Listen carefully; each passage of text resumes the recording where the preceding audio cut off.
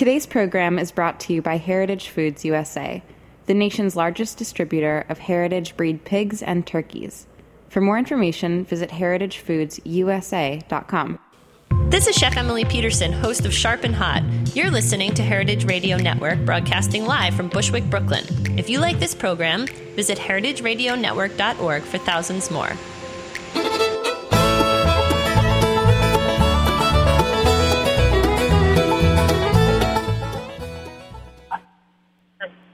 Hello, Greenhorns. This is Severin, and this is Greenhorns Radio, coming to you live from San Benito County, where the mustards are blooming, and the quinces and the side rows are blooming, and the cactuses are all nubby down. Talking today to Ginger, who's in Oregon. Hi, Ginger. Hey, Severin. How's it going with you today? What's the weather like? Oregon is experiencing an incredibly warm and temperate winter. We've had like 60-degree weather and sunshine on the Oregon coast. So it's very unusual, but we'll take it. Yes, this whole drought thing is happening on the West Coast. This drought thing continues to be happening. What is the narrative that is in your ears in Oregon? How is it affecting Southern Oregon? Well, Oregon is wet, so any drought for us, especially where I am on the Oregon coast, is kind of a balancing force. So we usually get 100 inches of rain, and we're down a little bit, but a dry spring for us would be good for our farming. California is the one that's really suffering. We were driving down there recently, and the mountains are not covered with snow, and the reservoirs are down, and I'm actually really grateful to be in Oregon right now, and I feel like I have absolutely no cause to complain about rain at all for the first time in a long time. So let's go right into your narrative, and it was so wonderful to see you recently in Kentucky and beaming with joy and health and success at having started with pretty implausible odds and really taking big risks and on a small scale going for it hardcore, and now taking on new forms, new institutional forms, like having succeeded to build a business around your dream. And maybe you could just give a summary version of where you started from and how far you've gotten in how quick of time. Okay, well, I'm going to just give everybody some background. I'm a CSA farmer. I've been farming for 7 seasons now on the North Oregon coast. I have about 5 acres. We run a 65-member CSA, and then we do wholesaling, and we do some farmers markets locally. And then we added to our mix a couple of years ago some farm stays through Airbnb. So we started offering a couple of cabins on our off-grid farm up for nightly rentals for people who are traveling down the coast, and it was really successful. It became like the biggest income stream on our farm very quickly. It surpassed vegetables and as a profit stream, and it really opened our eyes to the potential for small acreage farmers to kind of have this income stream on their farm, diversify what they're doing, build a group of people who come and stay with you and get really excited about your farm and your products, and often will buy farm products from you as well as stay. And it just became something we found ourselves telling a lot of other farmers about, like, hey, you should try this. If you have a way to put something on Airbnb, you should give this a shot. It's really amazing. It can really help fund your entire farm and your farm projects and your expansion and growth of your business. So with that in mind, we had an opportunity to purchase a property across the road from us. It kind of came about. The people who owned it had this beautiful little homestead farm. It's the original homestead for the old valley that we're in on the North or Nehalem Valley, and we wanted to buy it. We didn't have the funds to do it. We saw the potential of doing more farm stays. They have a really nice 4-bedroom farmhouse. So we were talking with a group of people about how to fund this privately, and it turns out, you can't just, I didn't realize this, I don't think a lot of people do, but it's actually illegal, and you can't just offer up investment into a project. You can take money from your family, and you could take money from your close friends. But if you say you just want to go to your CSA members or people in your community and say, I need this much money to buy this thing, it's actually technically illegal to do that. And we started to kind of wonder why that was, and it kind of led us down this path to learn about this new law that Oregon has just passed, and we became involved with it. So we're one of the first farms to use this, what they call community public offering, which is a new thing, a new way to finance, projects and farm purchases and get investment money that isn't from a bank and isn't from wealthy, kind of accredited angel type of investors, but it's actually from your community or anybody, the public at large, can fund your project. So that's what we're doing right now. We're really excited about that process. We're in the process of fundraising with this new tool. So that was very succinct and effective communicating.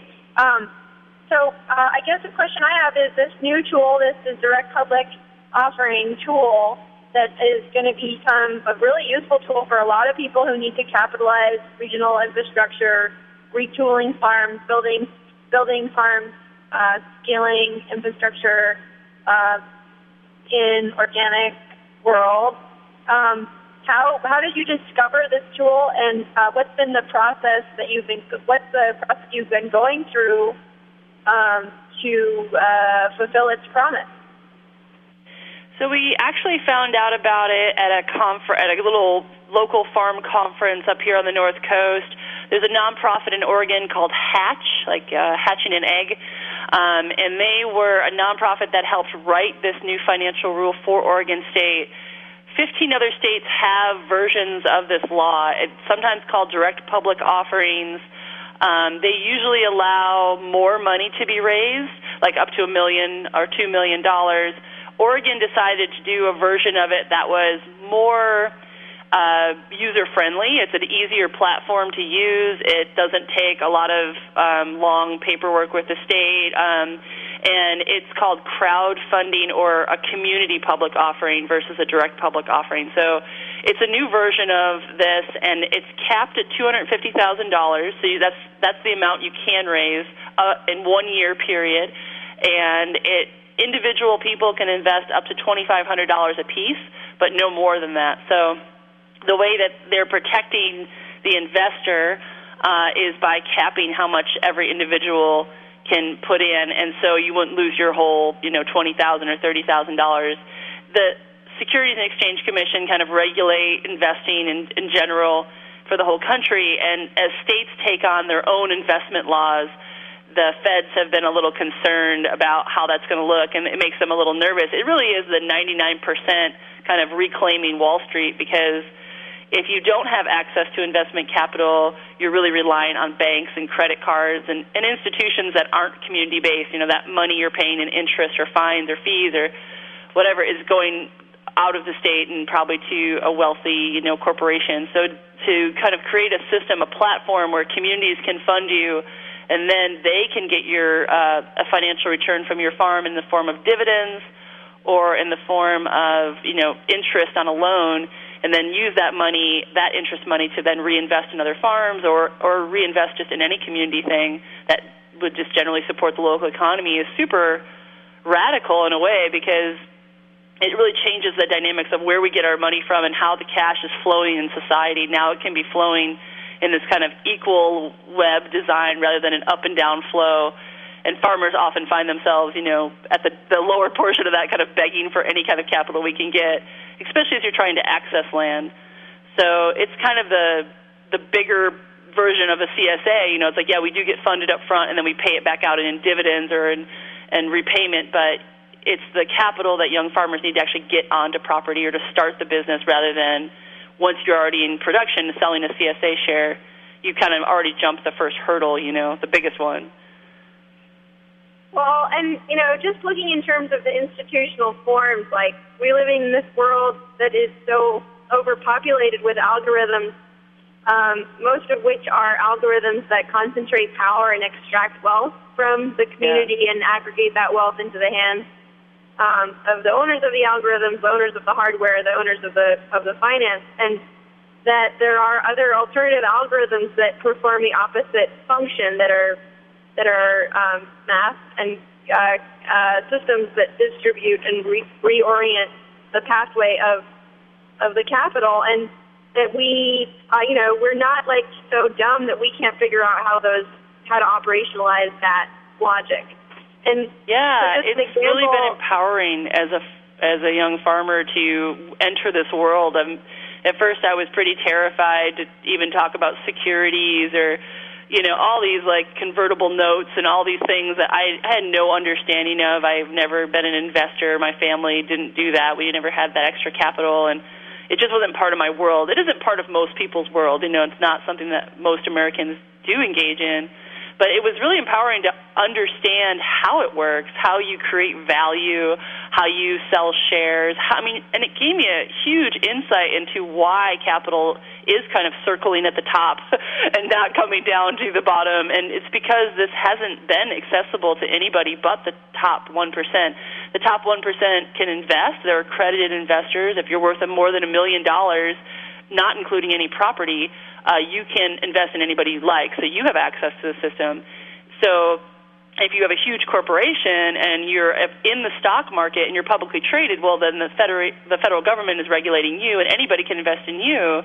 But if you're just a mom-and-pop business, or you're like 85% of the Oregon farms, which produce less than $50,000 in revenue a year and have less than 50 employees, and we're mostly all small businesses, you don't have access to this kind of capital. So it's a way to go directly to your community and say, okay, I need to raise $250,000, which is the case for me, to buy this property, to renovate it into a local food hub, to put in, a value-added kitchen facility so I can pickle my beets and I can do all these things. I can create a little farm store that's there year-round. I can create a little bed and breakfast that's creating revenue for other pieces of the farm that need to be financed, and pay my interns and all this stuff that we all need to do.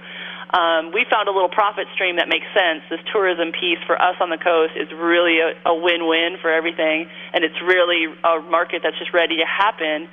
So we're 90 minutes from Portland. We've got the foodie capital of the world sitting right next to us, and we're on a beautiful beach location. So we have this tourism opportunity, and we're trying to launch young farmers onto old dairy land that's sitting fallow because nobody can afford a 300-acre dairy and get onto the land. So we're trying to come up with innovative and creative ways that we can use community financing for the seed money to get access to pieces of property, or at least leases on property, through our local farm trust, which I'm also on the board of. And so this kind of innovative ways of thinking about community financing, and then financing actually is only part of it. Then when you get on, you have to make a profitable business so then you can pay back your investors. So you have to kind of think about the whole process of giving young farmers the tools like agritourism or something that's going to be profitable enough that they can generate the interest from investors as well. So it's not a donation. We're trying to create wealth all the way around, so we need to pay back out some of our profits. So it's an interesting thing to think about. It's different than just saying, well, here's some land, go for it, good luck with that.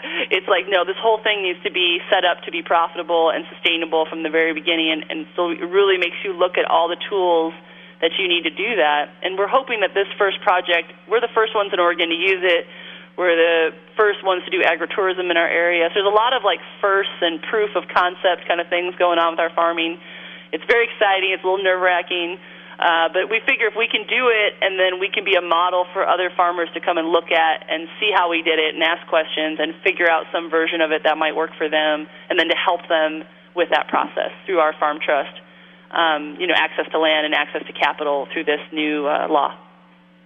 Well, thank you, Ginger, for doing that and for making yourself available so energetically and with such clarity to help interpret your methodologies and approaches, and just how it feels to be an edge dancer like that.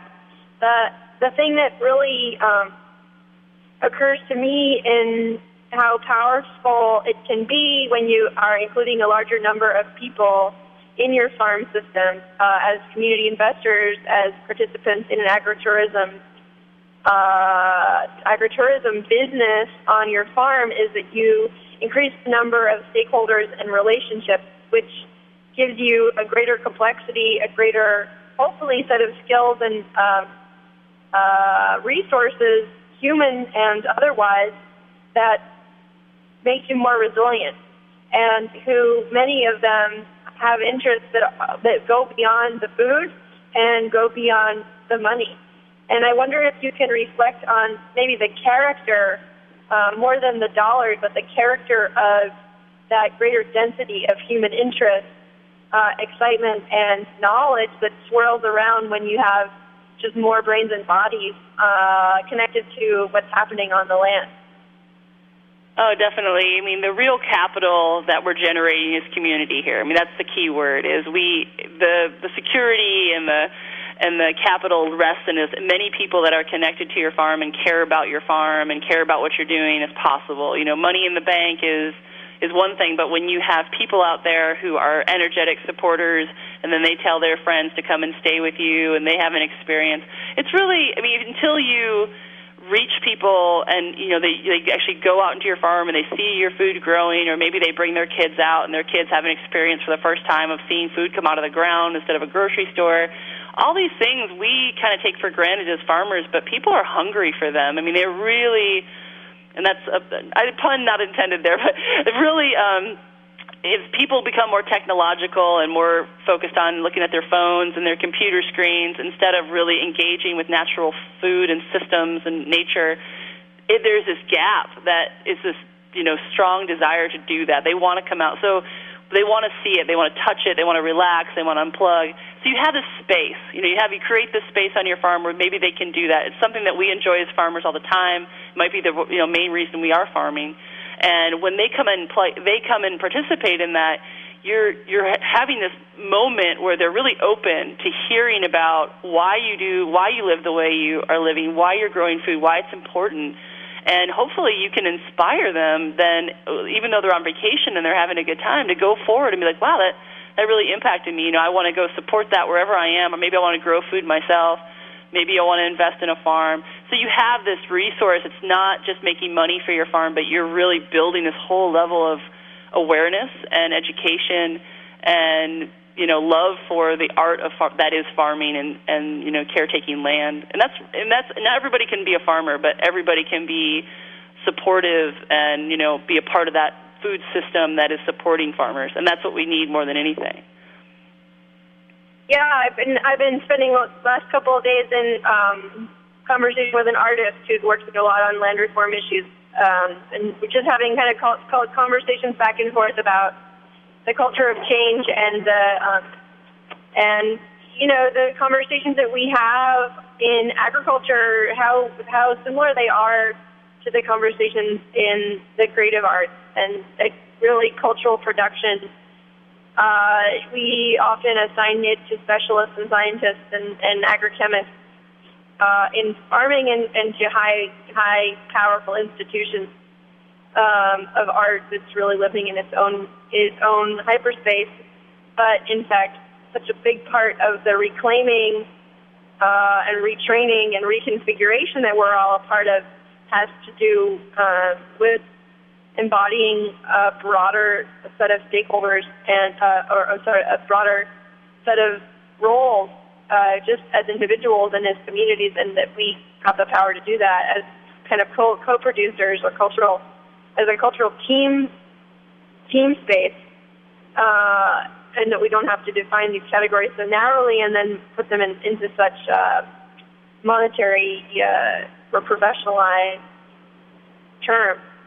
One example, just make it clear, like one thing that people don't recognize a lot in terms of the patterns that we have in our tax code is like if you're making money in your agriculture and you don't want to pay as much taxes, then you can buy more equipment and you can write off that equipment against your income tax.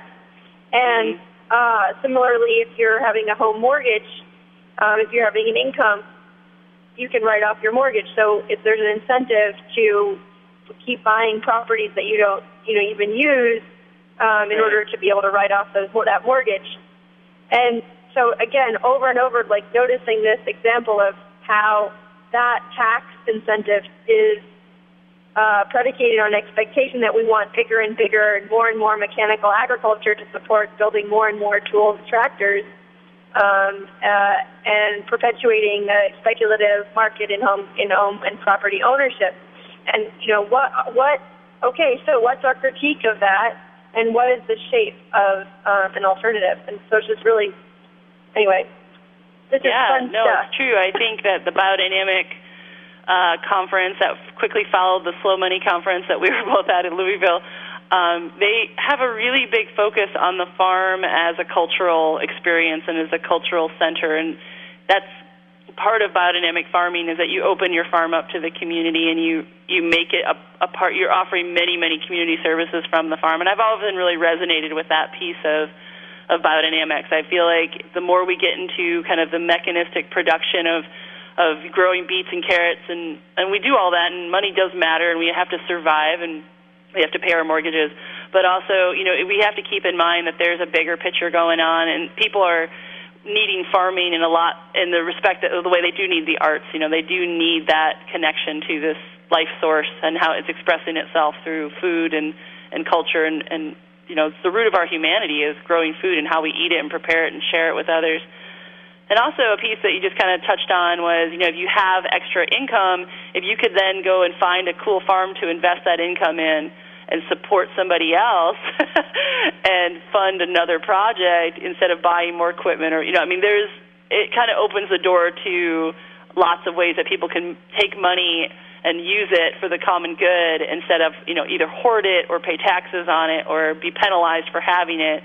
There is this kind of open system, hopefully, that people will just keep investing in other farms, and then that farm will be profitable and invest in the next farm, and it would be a pay it forward, kind of effect for farming, which would be really beautiful. They said that if 1% of if Oregon took 1% of its savings and invested it back into small businesses through this law, it would be $1 billion immediately infused into the local economy, which that would be a record-breaking, historic amount of money to come to Oregon all at once and just into small businesses. And we would see that there would be funding for the political will to resist GMOs, and there would be funding for job creation around, environmental concerns, and there would be funding through taxes, all these new jobs and revenue to fund the things we care about, infrastructure, schools, all these things that Oregon has been, struggling with. So it's really a way for people to say, hey, I've got this money sitting in a bank, but I could just take it out and invest it and maybe make more money by investing it anyway than I would interest from a corporate bank, and then it would just set in motion incredibly cascading waves of effects, that would be beneficial for me and my entire state. It's really cool. It can be a very, very powerful thing. Well, my mind goes straight away to agrarian trust and the model that we're working from, which is a group called Terre de Liens in France, who managed to get group investment in a commons, a farmland commons, like 83 million francs. Not francs, sorry, euros. And really the average investment is only for like 5,000 euros, but there's so much wealth and so much engagement, so many people watching the business of rural redevelopment and rural resettlement and revivification, rediversification, community health issues, because there's just all these new brains engaged, and the amount of prosperity that can come from that engagement. And wait a minute, I was going somewhere, and then there was all these people spraying pesticides on the right and the left of me here in Salinas, and I got distracted. The money. Well, another program to just talk about in Quebec. They started a social investment fund. It's $73 million, Canadian dollars, to invest in beginning farmers. And so the state created an instrument of investment that's essentially like an FSA or whatever, but it's specifically oriented towards new startup, new farmers. And it's really fun to think and extrapolate forward, what are all the outcomes that can arise from such a commitment to, building prosperity from the bottom. In the U.S., we've seen more and more that our political system is broken because there's this huge influx of corporate dollars influencing our politicians, and it's really disheartening to be engaged with a system that doesn't respond to the obvious demands that people care about, the environment, children, and the list goes on, and it just seems to always kind of filter its way into the pockets of people who are paying for a certain lobby, in government. It just the ability to not feel helpless, the ability to take a little bit of money and say, okay, I'm going to invest this in a farmer. I'm going to directly engage my money to where I think it needs to go, and just start that action. I think it's really empowering. I think as it picks up speed, people will really see that they don't need to be looking for the government for handouts for things they believe in. They can just fund it directly. And that's amazing. That's something we haven't been able to do. It's actually been illegal to do. So the fact that, these old 1930s laws are being challenged a little bit and lifted in certain states and trialed is exciting, particularly for farmers who have, trouble getting access to capital in general. So it's really exciting. I mean, what Quebec is doing is amazing. It's the first I've heard of it. That's so exciting. But and maybe Oregon State might, consider it a priority. But if you look at the U.S. government, it's really hard to envision them doing something like that.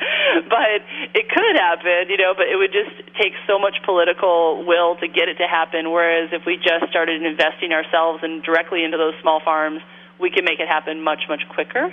And then hopefully kind of lead by example from the bottom up of where people want to see change in our country. Right on. Well, two things. First of all, coming to Oregon, I'd love to see if we can get more people to hear about your work. We're doing a mixer near Corvallis near Eugene on March 4th. It's a Greenhorns mixer. And nice. You can find information. I hope that maybe somebody from you, I know Farmon and Friends of Family Farmers guys are coming to talk about their services they provide. And Janelle Orsi and I are giving a keynote together at the Public Interest Law Conference in Eugene, nice. as describing the work that we've been doing, building the Agrarian Trust and this Farmland Commons where people can invest and bequest gift land and gift assets into a land holding that can never be sold, and whose use is defined very carefully, in the interest of sustainable local agriculture. So essentially, like making, a national park for local food. And the Oregonian Grangers, heard about this was happening, and they about our Grange tour down south, and they were like, well, we saw that you guys did, 15 Granges down south in California, and here's the list of Granges in Oregon, and we're really interested to be a part of this conversation, and we're the right venue for these conversations to happen around land transfer and succession, and, here's all our phone numbers. And, to be honest, after having done 15 Granges, I need a little break before going back on Grange tour, but so we're going to go probably in February of next year up to visit Granges. But it's incredible how these institutions like the Grange that is founded in a time, really a time before cars and electricity, really on the scale of the post office, on like a postmistress gathering information. The human scale of that institution really lends itself very well to intergenerational conversations and intimacy and trust. That is almost like a prerequisite for so much of the work that we have to do. Absolutely. We're having our community launch of the investment law at our local Grange here, which is just 5 miles from my farm. And we're proud members of the Grange, and we try to have every event that we can have, there to kind of raise funds to put a new roof on it and keep it going and keep things farm-based happening there. But there's a really, I'll definitely come and see you in March, by the way. There's a really awesome, connection that's kind of growing between the Grange and Farm Trust. We started the Nehalem Valley Farm Trust, and one of the things I should mention is that the structure of this the way we're trying to use this investment is that we started a benefit corporation. So it's a corporation that has a designation to be for community benefit, and we gave 10% of our shares to the Nehalem Valley Farm Trust, and their job there is to take those 10% of our shares that are worth, theoretically worth $100,000 and use that as our mechanism to not only get kind of grant-based funding through a nonprofit, but also to do the educational work around the bigger piece of what agritourism means for the rest of the farmers, to connect our farm to the bigger agricultural piece and what impacts it has on the region. So, you can actually invest local nonprofits and farm trusts into these, entities. So ours is 10% of the shares are actually owned by the owners of the land themselves, the property sellers, or older couple who are retiring. This is a common situation farmers find themselves in. Us as the younger farmers who are, owning most of the shares and trying to make this fundraising work and capitalize the project. 10% by a land trust, and then 25% of the shares being offered to the state through the CPO to try to fundraise the seed money for the project. So it's a really innovative structure that can include lots of players, and we have to kind of rethink the corporate model too, because corporations can embody these really cool and good arrangements between players, and everybody benefits, including financially everybody benefits. But it's a way for an older farmer to maybe take shares in something and then slowly over time be bought out by the younger farmer as sweat equity or money is accumulated. So it's an interesting, model for people to check out just financially and as nonprofits and Granges work as well. We want to, bring in as many players just right at the actual formation of the business as we can. Kind of deepens the relationship from the outset. So we're ready to show people this model, ready to have it be funded and be successful. If people want to check it out, the business is called North Fork 53.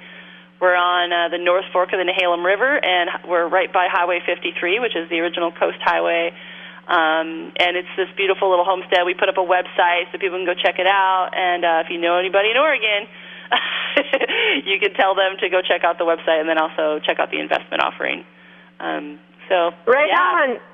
Click here to learn more, and it's really exciting, all this bubbling up of innovative ideas and mojo and motivation and solidarity economies. Really, it feels so rich in this moment. We can all be grateful, and we can take heart and stay strong, and lots of hugs to you. Right back at you, Severin. You're rocking it over there. Okay, everybody, stay motivated. Keep planting seeds. Bye-bye. Thanks for listening to this program on heritageradionetwork.org. You can find all of our archived programs on our website or as podcasts in the iTunes Store by searching Heritage Radio Network. You can like us on Facebook and follow us on Twitter at heritage_radio. You can email us with questions anytime at info@heritageradionetwork.org. Heritage Radio Network is a 501c3 nonprofit. To donate and become a member, visit our website today. Thanks for listening.